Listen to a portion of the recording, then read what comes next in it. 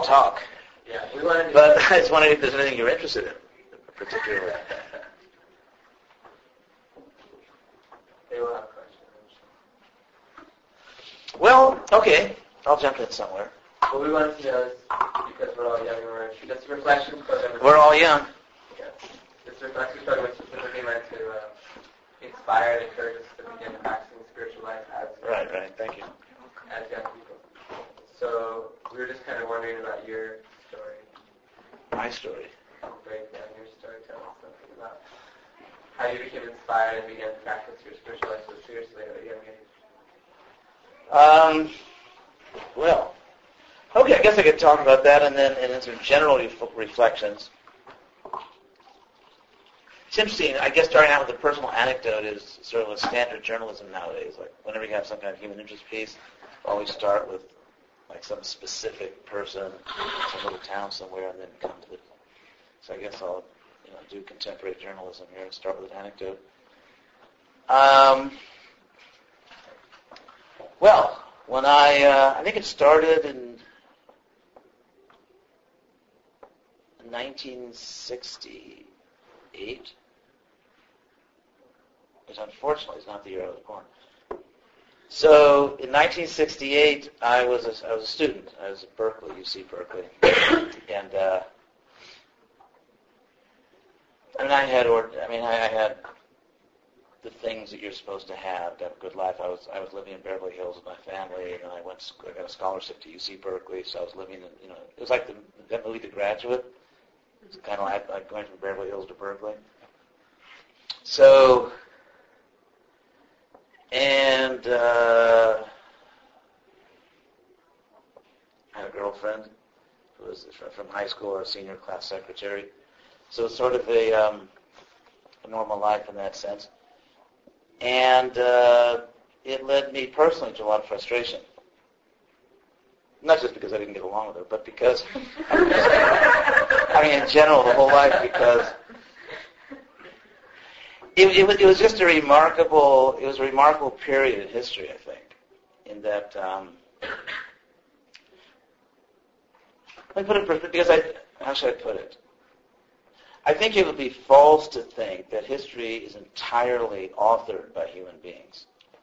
Even if you look at, say, the Old Testament tradition, there's this very strong sense that God is the God of history, and that God appears within history and guides and changes history. In India, you have a similar concept. You may have heard the word avatar. In America, they say avatar. And avatar literally means very literally crossing down in the sense that some being, either God or some other goddess or some empowered being crosses from the spiritual realm down to the material realm to try to knock some sense into our heads or something, or explain things to us. So in that sense, in the 60s, it was... I know it's been talked about too much. I hate to do this to you, some of the 60s, talking about the 60s, but I want to talk about not to be nostalgic about, the boomer generation, but rather just to say that I think it was an example of sort of like a historical opening where suddenly history kind of shifted a bit and there was like a window into some other possibilities. I won't go into the whole thing, the World War II and the 50s and the 60s and all that. I'm sure you've heard that enough. But I'll tell a personal anecdote. And that is, when I graduated high school, actually I almost flunked out of high school. I was in a situation that I was automatically admitted to the University of California based on my SAT scores, and I was flunking out of high school because I kind of lost interest. So anyways, what? Before or after the SAT? Before or after the... No, I got into UC automatically on my SAT scores. I was also a national merit finalist. So I was being recruited by all these colleges, and I was flunking out of high school because I was really bored. So anyway, the school administration cut a deal with me that I had to go and apologize to all my teachers for, anyway, being a little frivolous in class. And in return, I got courtesy Ds in all my classes. So I didn't really. I mean, materially it was funny. I didn't have any real material ambition at that time.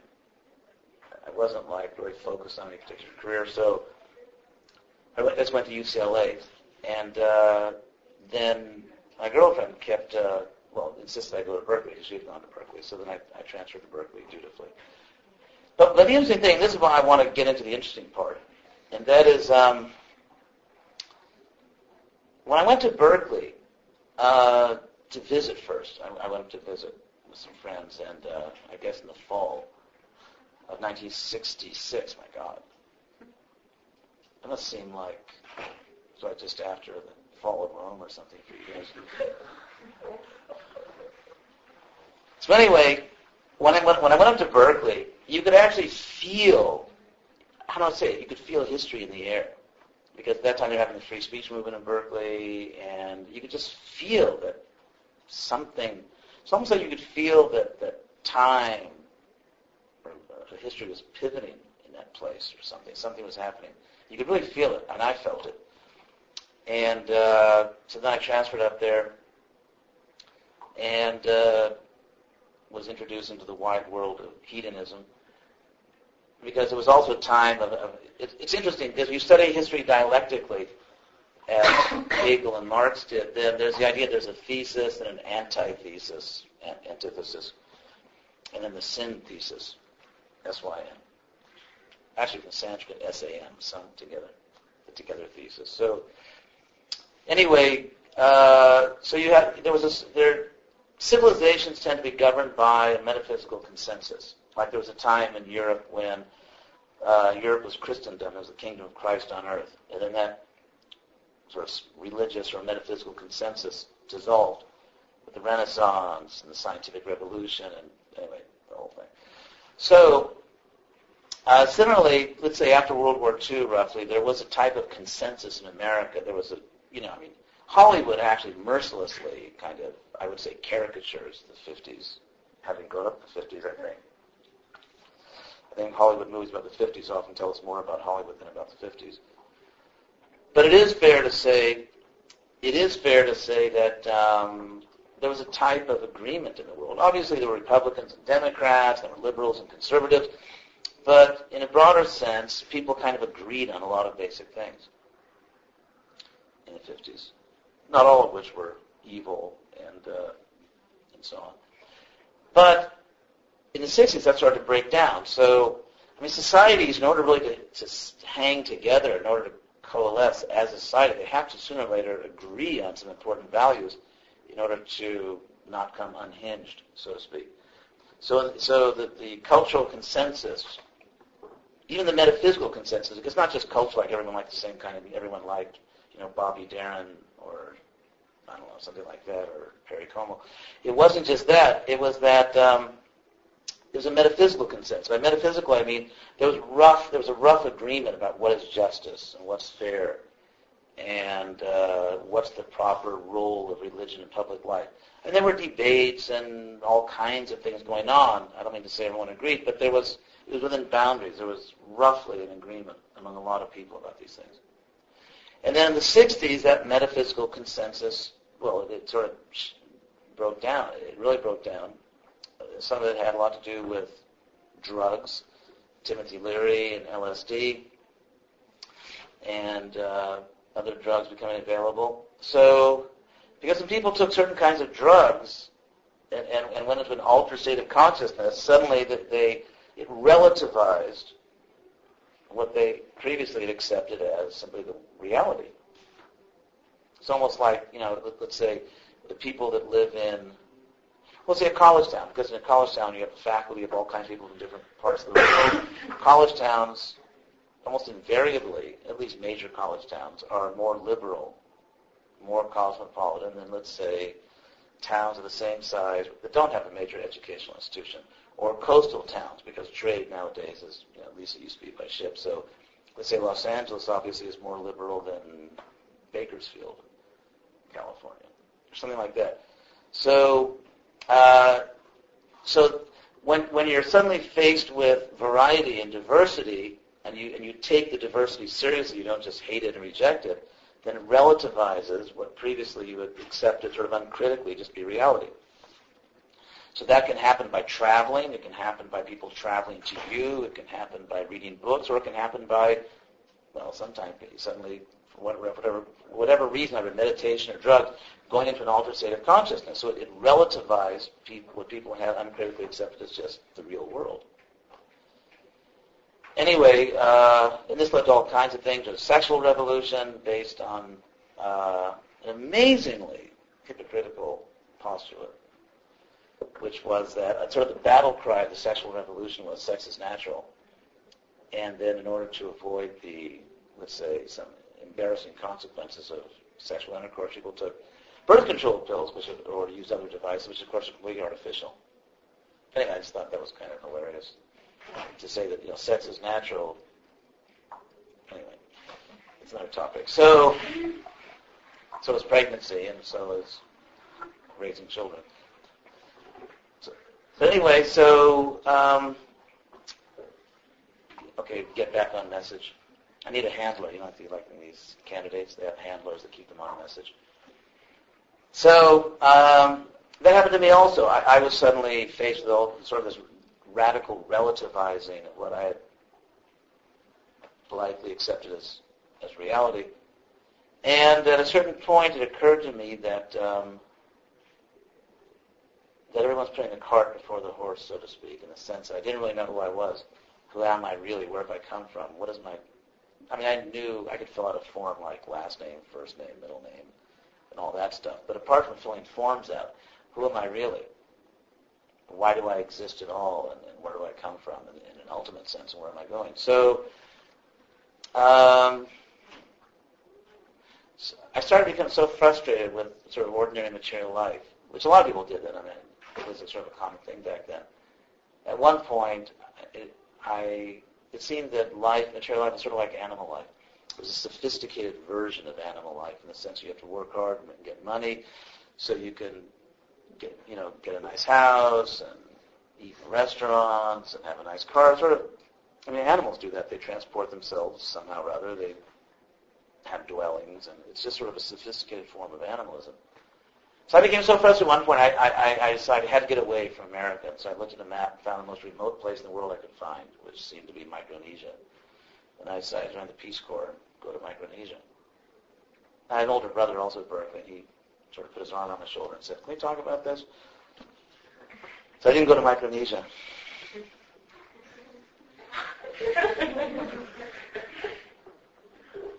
But I did go to Europe. It was almost like a pilgrimage, like Muslims at least once in their life should go to Mecca. So college, I don't know how it is now, but back then you're supposed to go to Europe. Now you can hardly afford it. Back then, they had all these books then, like Europe on $3 a day, Europe on $2 a day. Now it would be Europe on $300 a day, I think. But in any case, I went to Europe, and I traveled on. I got a Eurail pass. I went from the Arctic Circle down to North Africa, drove a motorbike off a cliff, and somehow survived, got held up at knife point in Morocco, and somehow talked my way out of it, and got thrown out of a furniture store in Heidelberg, Germany. Anyway, I had all kinds of adventures.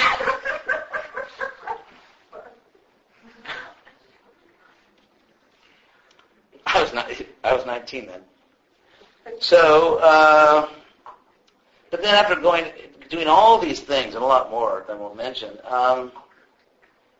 I was sort of coming to the last several weeks of my tour, and I was taking a train from southern Spain, where I'd gone to Africa, back to Madrid, and I was going to Paris and London and back home, and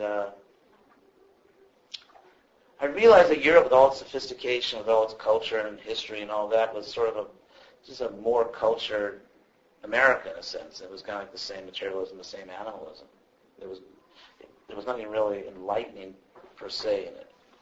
So then, and I used to keep a journal. I was like a writer, I'd go around writing. So I somehow made a decision on that train in Spain. I was traveling with there was some young, person about my age, a guy who was an artist from Paris, and he wanted to travel with me, so he was in the train too. And so going back to Madrid, I actually made a decision. I wrote in my journal that I wanted to find God. That unless I knew what God is, what I am, and where the world comes from, it was absurd to get quote-unquote motivated. It was like if I'm basically blind, I don't really know where I am, who I am, what am I going to get motivated about? So I made that conscious decision, and I went back to Berkeley. I had to stay in college because of the Vietnam War. It was like, do you want to crawl on your belly in a jungle, maybe get your throat cut with a knife, or would you rather stay in college? So I thought about it really hard. I thought, well, I guess I'll stay in college. So anyway, when I got back, I consciously decided I was going to focus my life on trying to understand who am I, what is God, what is consciousness, how do I exist, and so on. And so that became my meditation, really. I was just I visited or talked to representatives of basically every major religion, because I was open-minded, and I took it for granted that God was present everywhere. And how you doing? Excuse me. It's okay. No, it's fourth inning.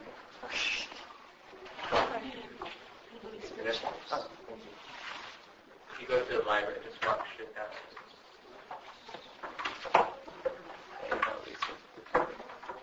Well, you unleashed me. I mean, you next time you'll be more careful what you ask me. I want to hear more. Okay. I want to hear about the motorcycle. I have a lot more questions after. Motorcycle off the cliff. That was actually on a small Greek island. So, that's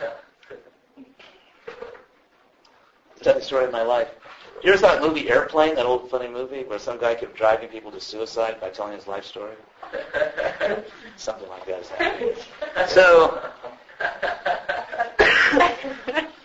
anyway, so we're in Berkeley in 1969. I hypnotized all these people and they believe in Berkeley, so don't tell them they're not. Anyway, so I was going around and and in those days Berkeley was it's like the whole world was in Berkeley. I mean, let's say when you walked across the campus, you could and would meet people from all around the world, from every conceivable religion, it was just like this big, I don't know what you call it, like world fair going on constantly.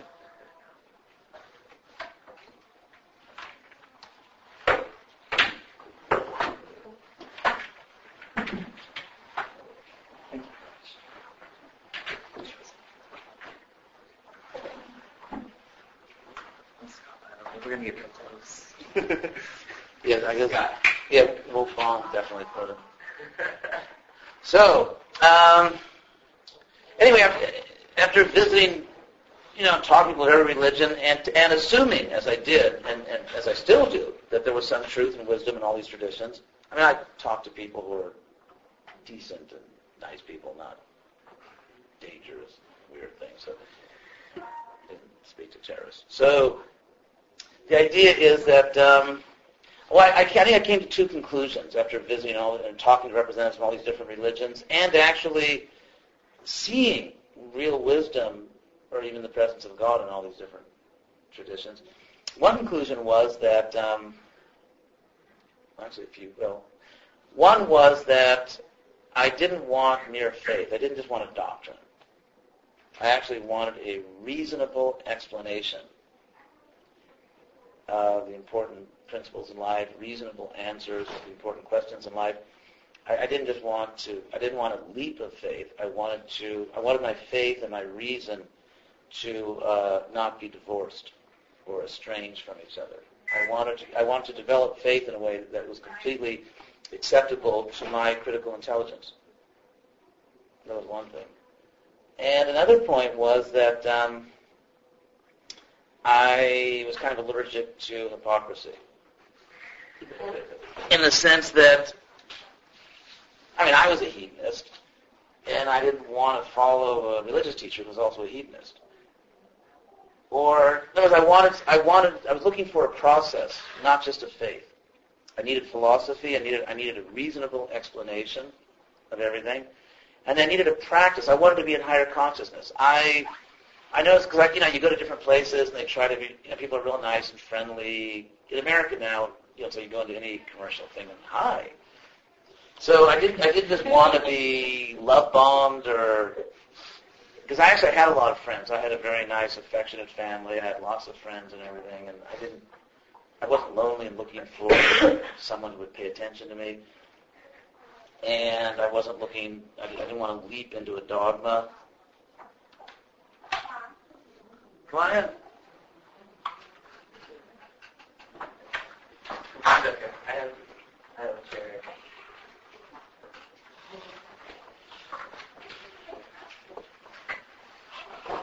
For those of you who came in late, I'm proselytizing. So, let's see, where was I? I'm telling you a story of my life, this will take about a week. So we're bringing in water bottles and energy pills to keep you all healthy.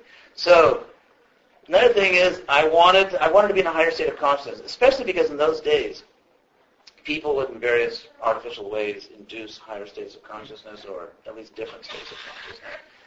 And I wanted something practical. I wanted a process that would take me permanently to a higher state of consciousness. I wasn't looking for just powerful experience or mystic insight. I actually wanted to get to a cognitive cruising altitude, where I could actually come to a higher state of awareness that would take me beyond all of the sort of the silly hypocrisy and vanity and suffering of ordinary material consciousness, and just be there. I wanted to be in a higher state of consciousness, not just have an experience.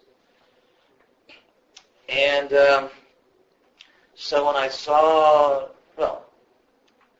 people who seemed very sincere and would go out and preach about God, but their personal lives were kind of like mine in many ways. They seemed to do the same kinds of things I did when they were off camera. So I didn't want that, and I wanted philosophy, not dogma. And then in around January, February '69, the person who became my teacher, Prabhupada, came to Berkeley and gave a lecture there on the street where I lived, actually. And so I attended that lecture, and I became inspired by his purity. When I heard the lecture, my teacher, Prabhupada, must have been, that was '69. He was 73 years old. And he was dancing in ecstasy, actually, at a kirtan in Chattanooga. He actually began dancing in ecstasy.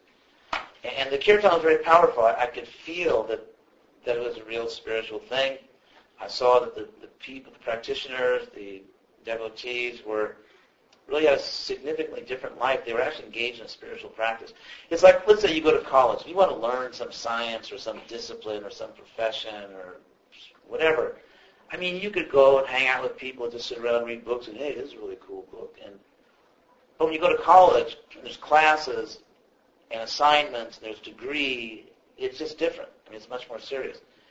It's like, let's say you can, let's say you like some sport. Like, I was really into sports when I was young, and I still am. So, you play games with your friends, like go down to the gym, or you go out to a field, you do something. But if you want to be a serious athlete, if you're trying to compete as an athlete, it's very different. You need a discipline. You actually, there's a whole thing. So same thing with music. It's one thing to sort of, goof off on the piano or the, guitar or whatever. It's another thing to actually become a serious musician. So in the same way, I was at a point in my life where I didn't just want to dabble in spirituality. I actually wanted to, in a very serious, systematic way, achieve a higher state of consciousness. Now that's actually what life is all about. And everything else is just everything else. So that's one thing that attracted me to what I ended up doing, is that there was a systematic discipline. It was like going to college as opposed to, drinking coffee at Barnes & Noble. So... What's that? No. That was before the great wave of corporate amalgamation.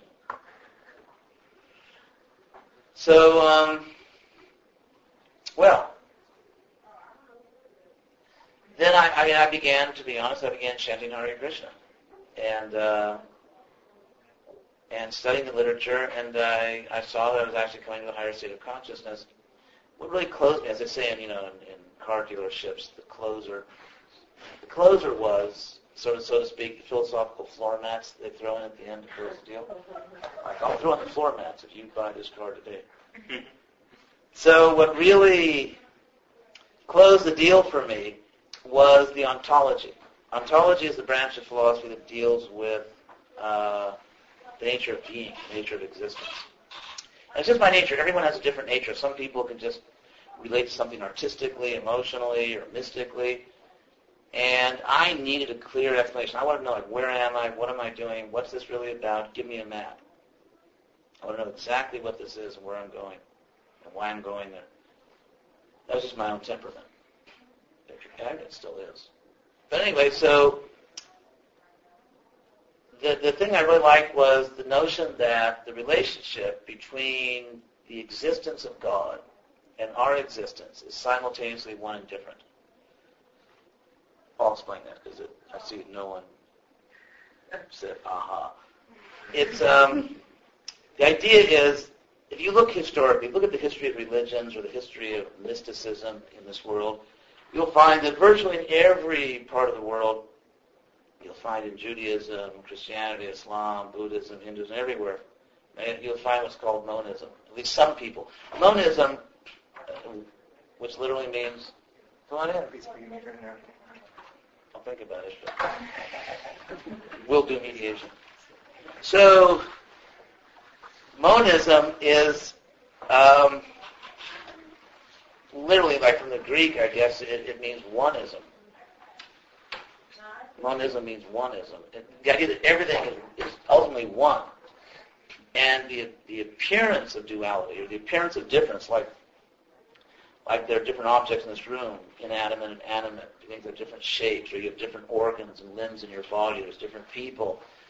Just difference, variety, all the varieties of color, of shape, of varieties of sounds. If you have only one note, there's no music, right? Well, some modern music theorists think you can just play one note, but fortunately the world ignores them. So,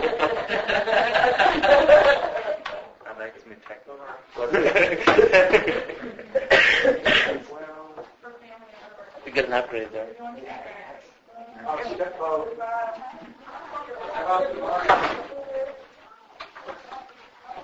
As soon as you have two notes, then you have a ratio, and you actually start to have music. Like da dun, da dun. It doesn't get boring very fast, but at least it's a melody line.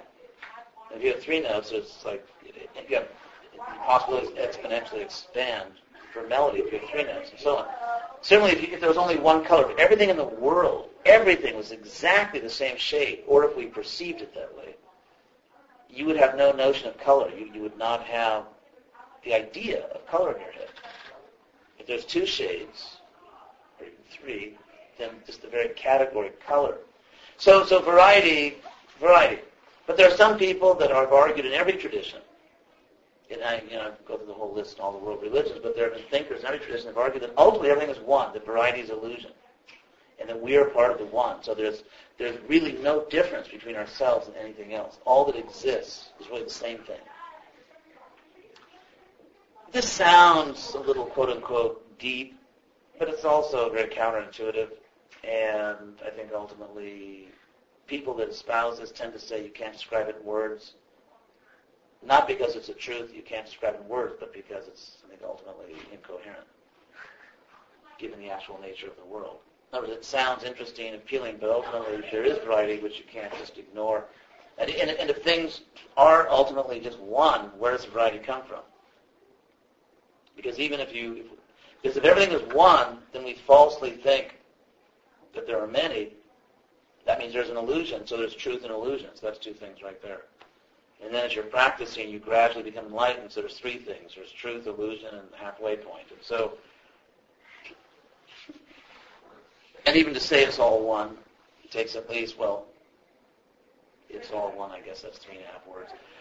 So, I don't know how you want to deal with apostrophe words. So, and yet there is something compelling about it, despite the fact that to say everything's absolutely one, really,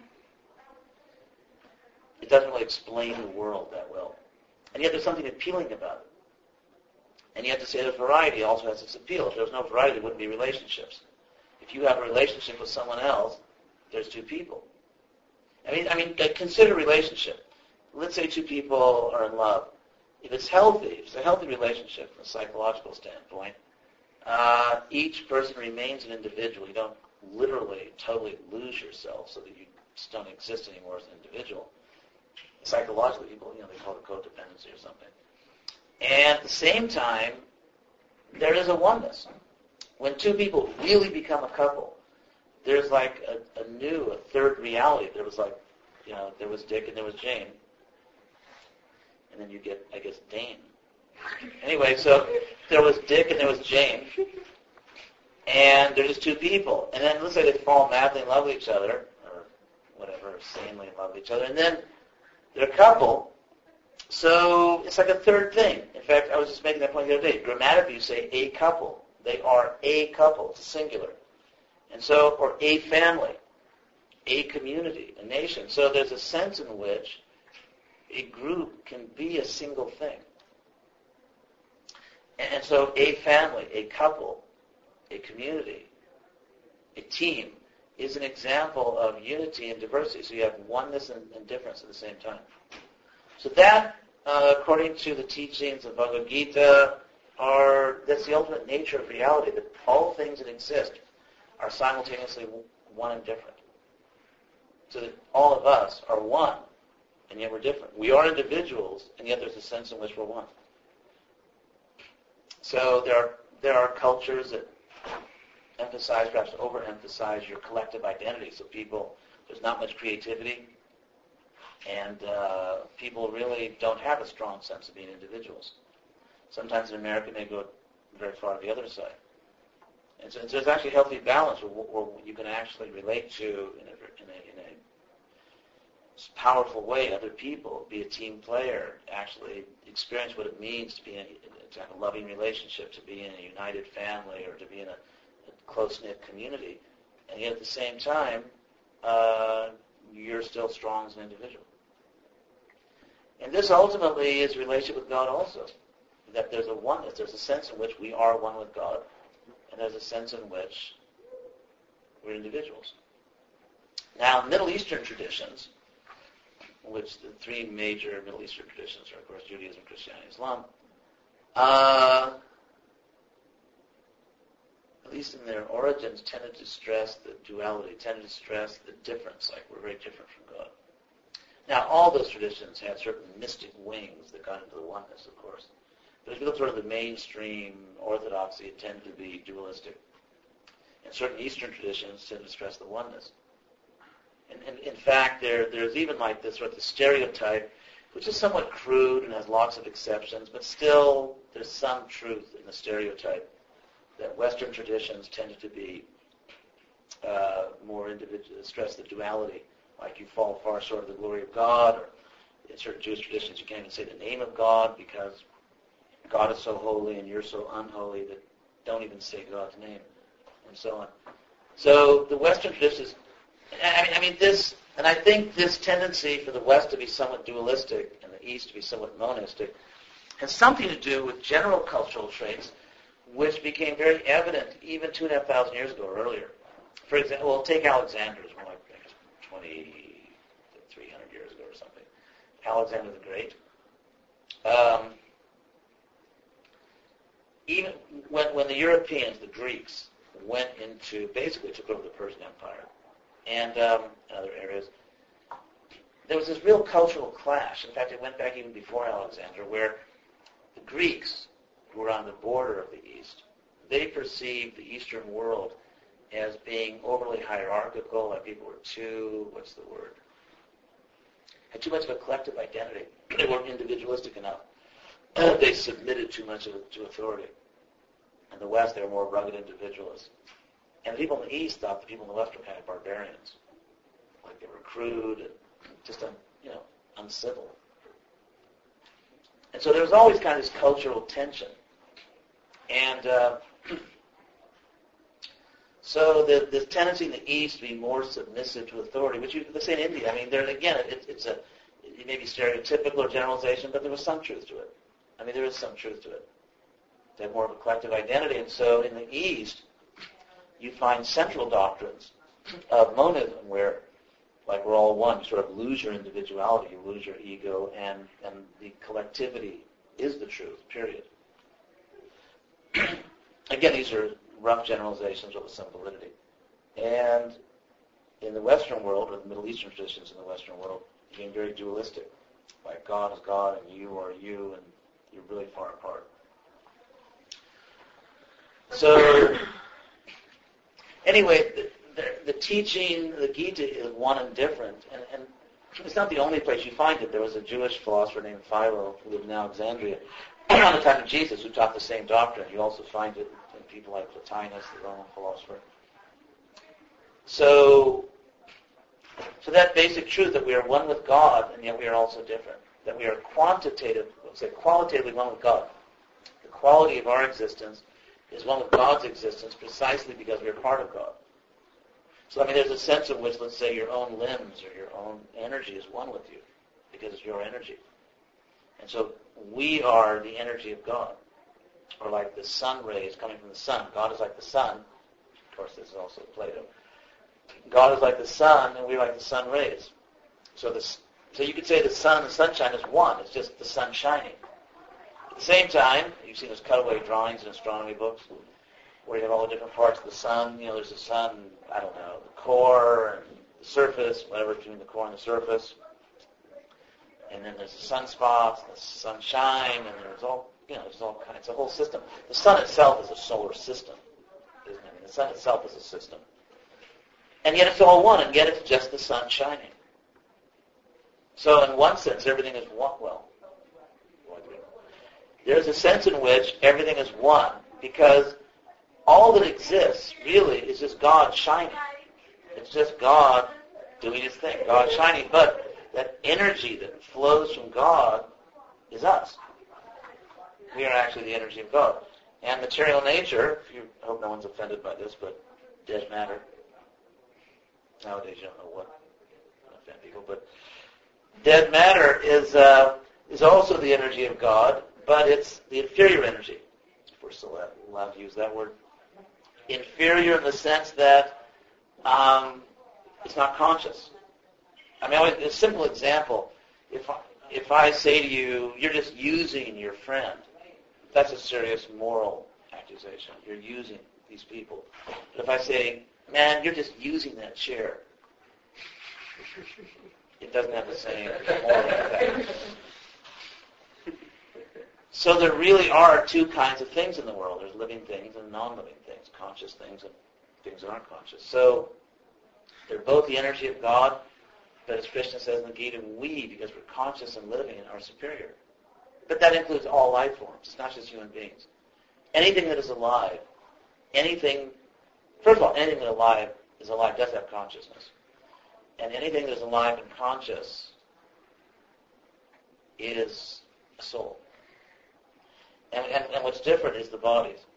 For example, when we had infant bodies, we were retarded. Cute, but retarded. Cute and, cuddly and all that, but retarded. Because your brain's not developed. Not literally retarded, because you might have been a precocious baby, but as the body grows, your consciousness manifests. It's not that, how should I put it? You as a soul always have the same consciousness, but when your body permits the consciousness to manifest, it does. Take these light fixtures. There's the electricity, let's say you have an unlimited supply of electricity. So if you put in a 20-watt bulb, 40 watts, 60 watts, 80, 100, 1,000, like stadium lights, or whatever, it depends on how much electricity you can conduct and manifest. Electricity's there. It just depends on the fixture or the light bulb. So in the same way, we have actually unlimited consciousness. We have tremendous consciousness inside. But when you're a baby, it just doesn't. That's like a 5-watt bulb or something in terms of consciousness. And as you get older, it's like your brain keeps getting upgraded: 10 watts, 20, 30, 40, 50, and ultimately you reach a certain limit, like a ceiling, where your body, you have to proceed spiritually. You reach a certain point where the nervous system as such, if you just rely on material means, your consciousness is kind of maxed out at a certain point. And if you want to go further, you have to actually, consciousness has to grow independent, so to speak, of spiritually, consciousness has to focus on itself. You act, and you have to realize yourself as an independent, free, conscious being, and not be completely dependent on the material senses or just material reasoning. Now, once you develop higher consciousness, you can use your senses. A person in higher consciousness uses the body, because when you look out at the world, you see spiritual things. When you hear sounds, you develop the ability to hear and see and touch and smell and taste everything as spiritual energy, even the material world, because it's coming from God. And you see yourself within the body as an eternal spiritual being. It's not like a doctrine or something to accept on faith and cross your fingers when you die. You actually experience it. There's a Sanskrit term. The yogis use this term, jivan mukta, which means even in life, even living in this world, your consciousness becomes liberated and you can see the truth. So that's what life is supposed to be for. And in the meantime, of course, you have to have a roof over your head and have healthy food and some conveyance to get you from point A to point B. But the idea of completely neglecting self-realization so you can just collect material things like, I want a bigger house, or I own a car now, but it's not completely shattering the ozone, or it's not completely destroying the earth, so let me get a better car that will, if I can do my part to destroy the earth. Let me get a big house I don't need so I can heat it and, waste energy. It's, so rather than just accumulating these, you all know, this is just like, every wisdom tradition in the world says the same thing, so this is not something new to you. But we're really supposed to be about self-realization. We're supposed to be figuring, imagine if you woke up, like let's say you suddenly fell into a Twilight Zone episode, and you woke up one morning, and you were in some strange land, you didn't know how you got there, and you couldn't remember, how you got there, or couldn't remember who you were, you just, sort of blanked out. You would, let's say you're in this Twilight Zone episode, and so you go around trying to figure out, who am I? Where am I? How did I get here? Where's my real home? That we are in a Twilight Zone episode. It's called Life on Earth. And we're supposed to be asking, who am I? How did I get here? Where am I going when I leave this world? What's this all about? Who made this place? Just very briefly, there's a traditional philosophical argument which has been used for many thousands of years. It's called the argument from design.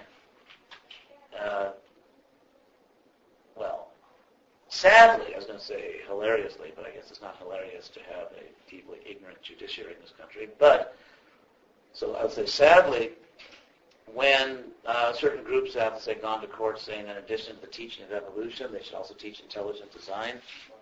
I'm not referring to Old Testament creationism where the earth is 4,000 years old or something or whatever. I'm not talking at all about that. I can't quite make that word myself.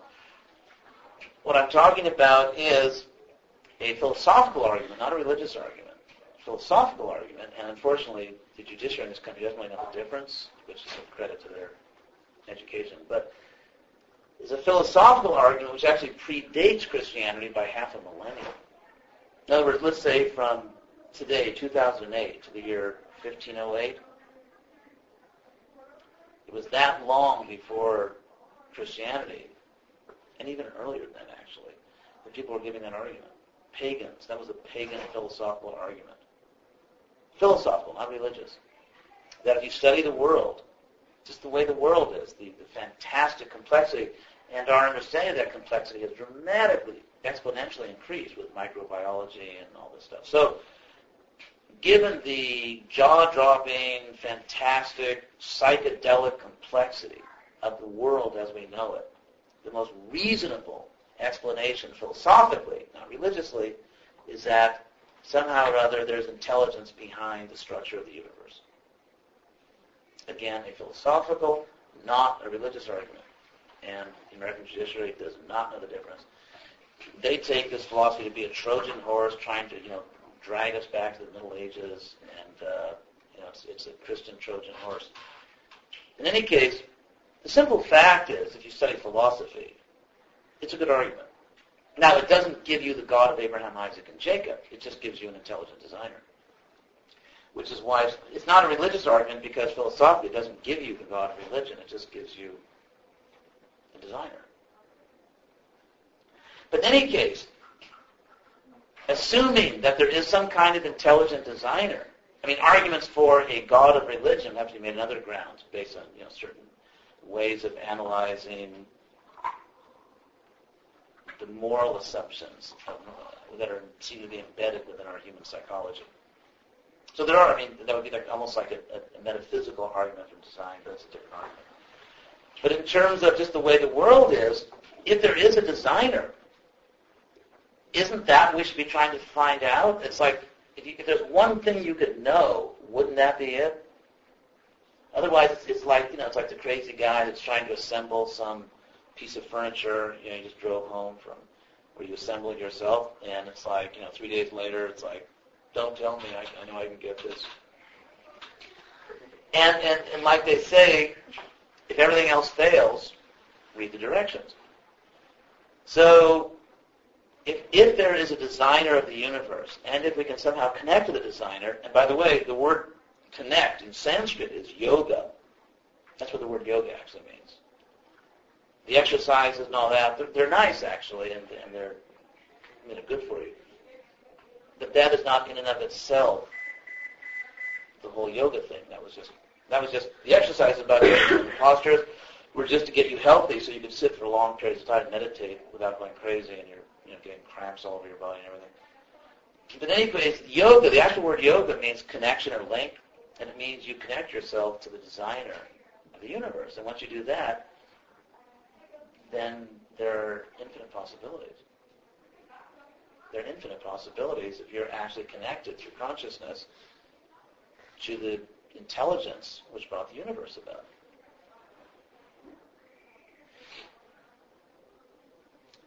Anyway, I can go on a long time. Any questions about these points?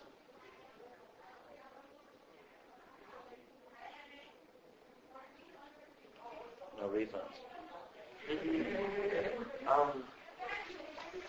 I don't know. Wait, why would you say living organisms are superior to, say, I don't know, a rock? Okay. Just out of curiosity. Sure. No, it's a good question. Because at some level, it basically made it the same. It's just one knows it is and one doesn't. Okay, it's a good question. I'm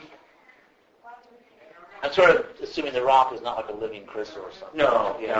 Just like a rock. As in, or a doornail, like dead as a doornail, or a rock. Okay, so rock or doornail.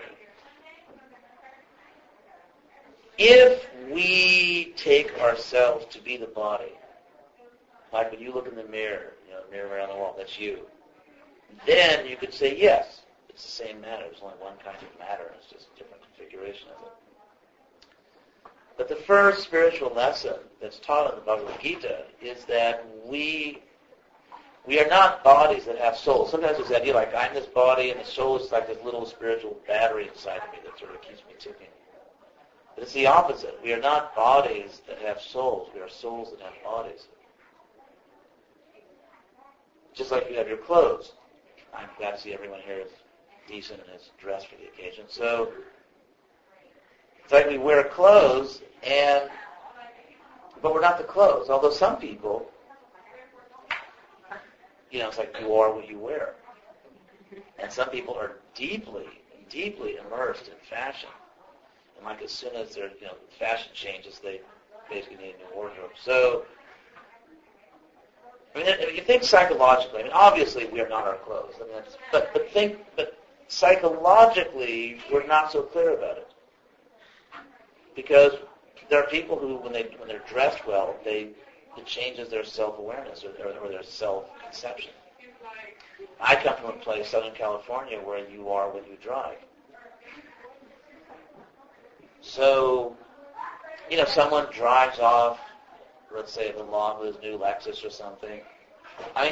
There's really a sense like, yes, now I am somehow like, this Lexus has become part of my identity. Like, I think of the common phrase, I identify with something.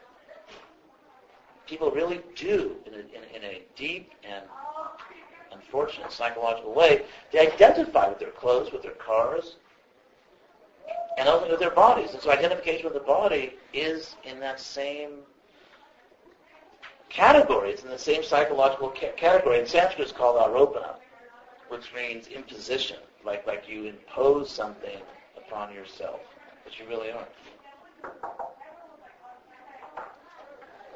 Sorry.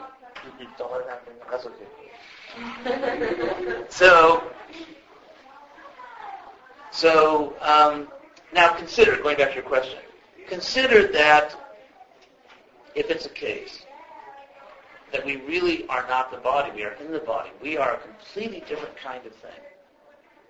We are consciousness, or we are spiritual entities. It's a different kind of energy, and we are consciousness.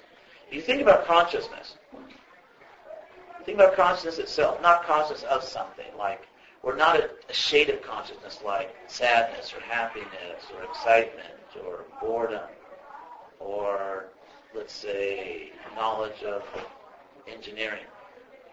Not the content or the mood of consciousness, but just consciousness itself, the power of consciousness. It's not material. It's not a material thing. Now, there is a philosophy that it's an epiphenomenon. I'll give you an example that was given by a leading philosopher at Berkeley who admitted that consciousness is different from matter, but it's an epiphenomenon means it kind of pops out of something else as a byproduct. So he said, like take a water molecule, and one water molecule doesn't flow. It's not liquid, but if you get a whole bunch of them, they take on the characteristic of liquidity. So therefore, anyway, that was the argument. I thought it wasn't really a great argument, because if you take one water molecule, it's basically a material thing. It has certain material properties. And so as we know, the properties of something change when you change the temperature of it, when you change the volume of it, or when you put pressure on it or remove pressure. And we all know that. For example, well, here's something you probably never thought of. You can freeze water. And when you do, the properties change, right? It goes from liquid to solid. There are amazing things you can learn here that you could never learn anywhere else. But anyway, the philosophical point is that the properties of things change. Again, when you change temperature or volume or pressure, all kinds of things. However, we are still, so to speak, in the same ontological ballpark. We're still talking about material properties. None of those properties, liquidity, solidity, vaporicity, just want to keep symmetry going. None of these properties are consciousness. They're just different kinds of material qualities. In fact, if you analyze and say according to physics, if you like say wrote some equations to explain liquidity, something like that, you can use basically the same physics to describe all these different things, solidity, liquidity, you see what I mean? But what physics describes consciousness? Physics may describe the content of consciousness, like, let's say, I'm thinking about how much time it will take to get from here to there. What time should I leave? What time should I head home? How much should I eat in order to have enough? You can calculate, but we're not talking about the content of consciousness. We're talking about the consciousness itself, the awareness itself, not its object. So when you think about consciousness, there's no kind of physics, Newtonian, Einsteinian, or relativity, or quantum. There's no kinds of physics which describes the experience of just being conscious. It's a complete different kind of thing.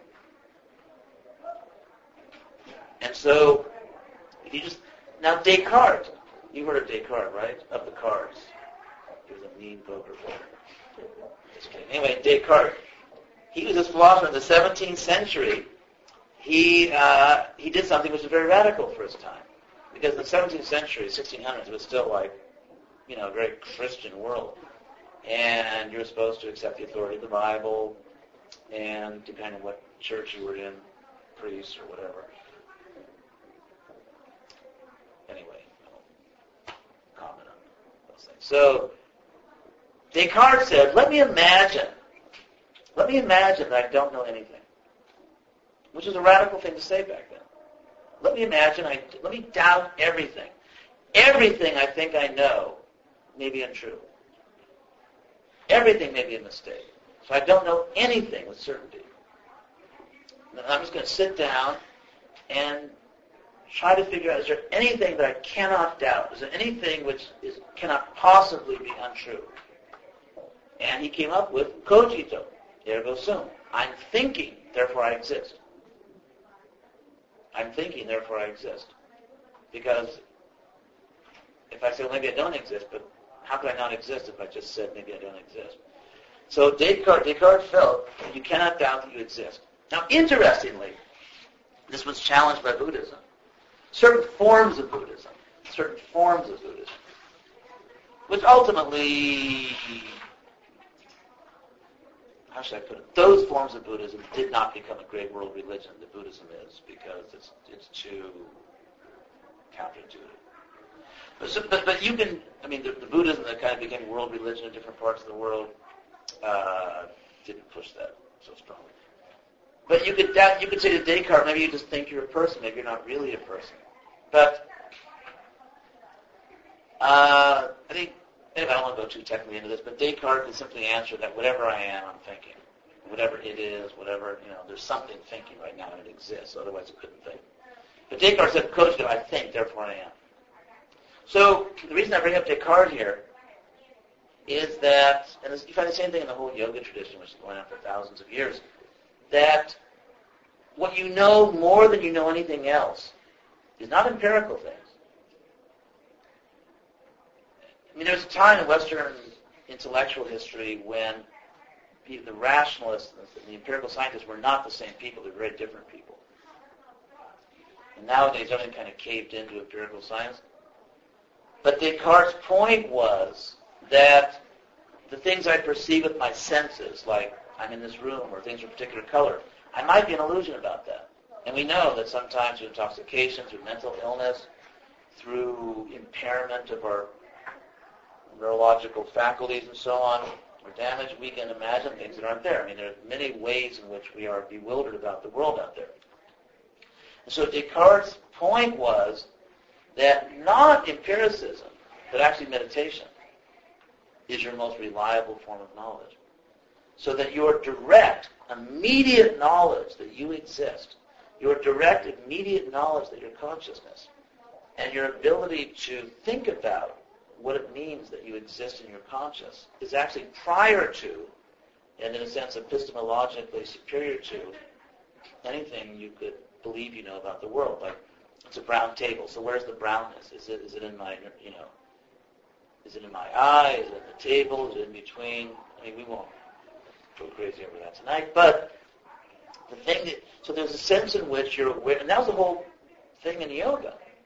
I'm not saying renounce the world's all illusion. I personally believe there really is a brown table there. But as much as we can know that there's a brown table, you, by meditation or by which is also mantra meditation, through mantras and chanting, and by spiritual practice, the most immediate reality, the most fundamental reality available to you is your own existence as a conscious being. And so, I have to get back to your question. So, I bring this up because, I haven't addressed your question.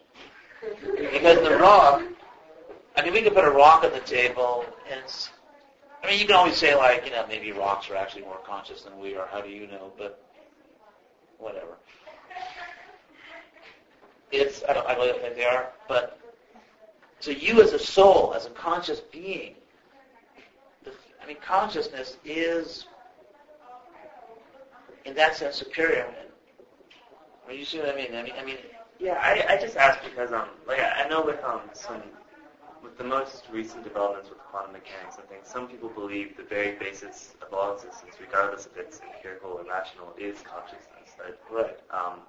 Even matter at some base level is consciousness, like the realization of a possibility. So while the rock can't pursue truth, Right. because it doesn't think, because it's created by consciousness, as we are created by consciousness, it's still a part of God. And I guess you could. Oh yeah, definitely. I guess you could say that we're superior in the fact that we can further pursue truth objectively, and the rock will only ever know its own existence. But I think that in quantum, that's very interesting. Those are very interesting points. To the extent, yes. Can we start sort of push out and continue? Yeah. So, I mean, to say that a rock knows I'm a rock, so that it's sort of sitting there thinking, yeah, I'm a rock. Yeah, well, I'm a rock. And it's just, I think, how should I put it? I'm not convinced that rocks know they're rocks. Oh, me neither. No. Yeah. and as far as quantum physics and all that, they're kind of playing catch-up ball, as they say, because they're sort of behind the curve, because like a lot of people always knew that what's really important is soul and consciousness, and now they're kind of like, better late than never. So, but you said something that was very interesting that, there is like philosophy called idealism, in the sense that, like Berkeley said that everything, Bishop Berkeley said that everything that exists is an idea in the mind of God. And things exist precisely because they are in the mind of God. And, so I guess we agree. Yeah. Well, usually how that goes. So I guess you could say, like, objectively, on some level, we're with the rock, like comrades. Oh, yeah. But in our subjective realities, it's very apparent that we are superior to the rock. No, but I think you brought up a very important point, and I'm glad you brought it up, and that is that our relationship, let's say, to just matter or rocks or whatever, they actually brought up a very important point. So they're also part of God. They're also part of God, and therefore they also, I don't know if I would say, rocks have their rights, but I would say that, for example, let's say I walk outside, and let's say we're friends. I walk outside, and there's a car. Someone says, well, that's your, what's your name? Scott. Scott, right. So someone says, that's Scott's car. So if I respect you, I'm not going to go and kick your car or blow my nose on your car or something. Keep having his nose blowing analogy. Talking to a therapist. Anyway, so I'm not going to, it's your car. So therefore, if I respect you, I respect your property. If that's your house, if that's your car. So respecting people's property because you respect them is important. And everything that exists belongs to God. And therefore, we have to respect everything so that, this cup, for example, is also part of God. It's also God's energy. Green. And what? Green energy. Green energy, yes. So this cup is also a link to God. And here's a sense in which there's consciousness in everything, rocks and cups and everything. And that God is everywhere. God is within everything. And also, He can hang out in special places. That is, set up a sound system and everything. It's plasma TV. But the idea is that there is consciousness everywhere. There is consciousness. So in the sense that quantum speculation is really leading to God consciousness, because in this cup is infinite consciousness. Because God is in the cup and in the rock. And therefore, within everything is the infinite consciousness which generates its existence and sustains its existence. Since you said that, it kind of reminds me of like the potential, like when we talk about like potential energy and kinetic energy, everything is potential energy. Mm-hmm. I guess you could say that infinite potential is just the God conscious lying dormant in the rock. Yeah, or whereas like life Yeah, we're actually God in the rock. Right. God is actually in the rock. By the way, it's amazing how Aristotelian this is. After having talked about the inferiority of the material world. So, but this is spiritual food. It's a loophole. So, yeah, Aristotle's whole thing is about realizing potential. There's the potential and it gets realized. And Aristotle defines God as the only being who is pure realization. There's no unfulfilled potential. God is absolute fulfillment and realization. And Aristotle also says, he was not like real religious, but I guess he had his piety. So Aristotle's point was that everything we do ultimately is we're attracted to use this word, we're attracted to God because we're trying to fulfill our potential and God is fully realized potential. So in pursuing our own interests, however we understand that, we're actually being drawn to the perfect realization of God. Oh, that's cool. That ties in with my chemistry lecture and my logic lecture. Aristotle will do it. Oh, and I got Aristotle wrong on the quiz today, so I'm kind of angry about that. Oh well. Yes. Oh, here, take this. Why don't you take this one? Yes. My personal experience was LSD was the only higher consciousness attained was what you're describing as the Twilight Zone kind of feeling. That huge feeling of what is my purpose here. And I was wondering if you knew any devotees who surfing into consciousness, either during the wall, I don't know, or immediately afterwards. Because I know that after a few weeks you still have that feeling. I think a lot of people sort of relativize what previously they've seen as reality and made them aware that there are other possible states of consciousness. And so, and obviously it's not the greatest thing in the world to be completely dependent on a chemical, which is somewhat erratic in its effects, and limited also. So it made them aware that there is such a thing as higher consciousness. And its effect on serotonin receptors is very awful. Really? What does it do? It can cause a cascading effect where the serotonin receptors just receive massive amounts, and then after the trip, they could shut down permanently. Oh, that's great. And permanently affect your personality. Or permanently alter your state of reception. So it is. Color will always taste funny. Right. That's very serious, isn't it? It really is acid. There you go. Why don't we just keep it moving around and around? Someone has to be selfish. You can look but don't touch. Just keep it moving. Well, They're so used to serving each other. Oh, well, that's nice. Do something.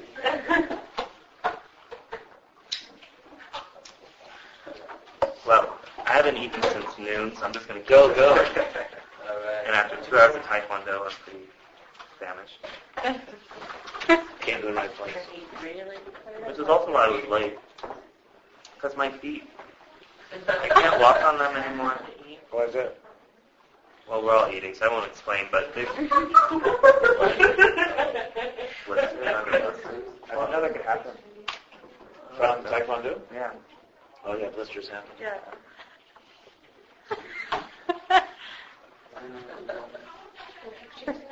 What do you think of patients in a coma, states? Patients? Oh, patients in a coma. A coma, Right. or just states. Oh, that different Schiavo states of thing. being, which aren't really. Yeah. Are they consciousness? Is that because it's hard to measure, and there are all these biofeedback ways of measuring Right. consciousness? What do you think of those? They have that Schiavo case? Well, or just any. Yeah. By the way, Schiavo is an Italian word which means slave. So, what does the latest science say? There's some brain function, but no higher function. Some patients dream, some patients don't. It really depends on the person. But some do dream, so at some level they're still conscious. Yeah. There's Yeah, I don't feel that. I don't think I understand it perfectly. It's an unfortunate situation to be in. Personally, I never want to be kept in a coma just because I feel as if that'd be something of an entrapment of the consciousness. I don't know. I understand what you mean. Like a limitation. Like get on to read another. Right, I'd rather die and get on with the afterlife or the next life than cling to this one. But that's a personal choice. Because you can always come out of the coma after 30 years. Really? Are there cases like that? Yeah. But the family's moved on, so it's kind of depressing. But they must. But they get to live again. I mean, if the family's moved on, they must love. I mean, they must. Oh, yeah. It's just very traumatic. It's like people remarried or like the kids are all grown up, things like that. Yes, like Rip Van Winkle. Yeah. Yeah, actually, it's kind of the Rip Van Winkle syndrome. Not bad. I should not.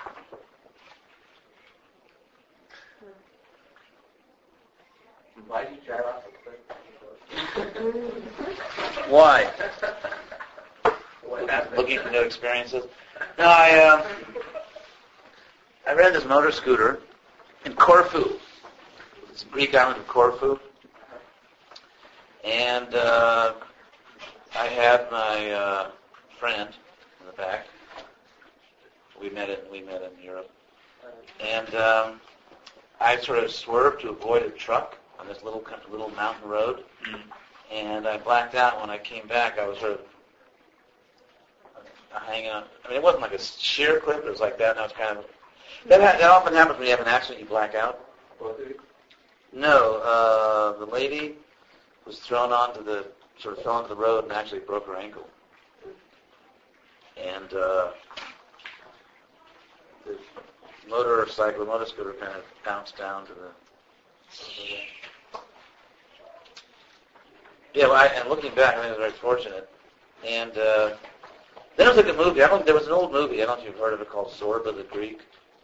So if you think about some biblical scene where they stone someone to death or something, like a mob gathers and like stone someone. So it was an extremely conservative Greek Orthodox community that really had very little contact with Westerners back then.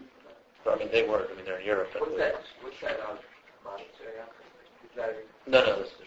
So I couldn't get treatment for the girl. I mean, because we went to a doctor, and she was really in pain, and they wouldn't treat her because they were so. I mean, she was dressed, I guess you could say, in a summer dress, which in America would not raise eyebrows. It was just like a little summer dress, but in this, this remote Greek Orthodox thing, it was scandalous.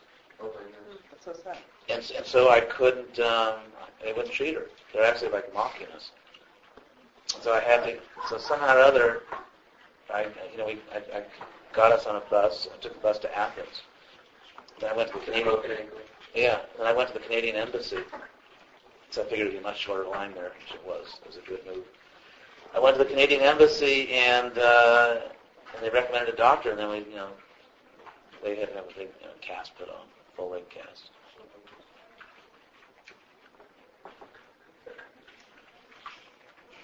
Day in the life. I want to know about the furniture store. You burned the furniture store down? You got thrown No, out. I got thrown out of a furniture store in Heidelberg, Germany.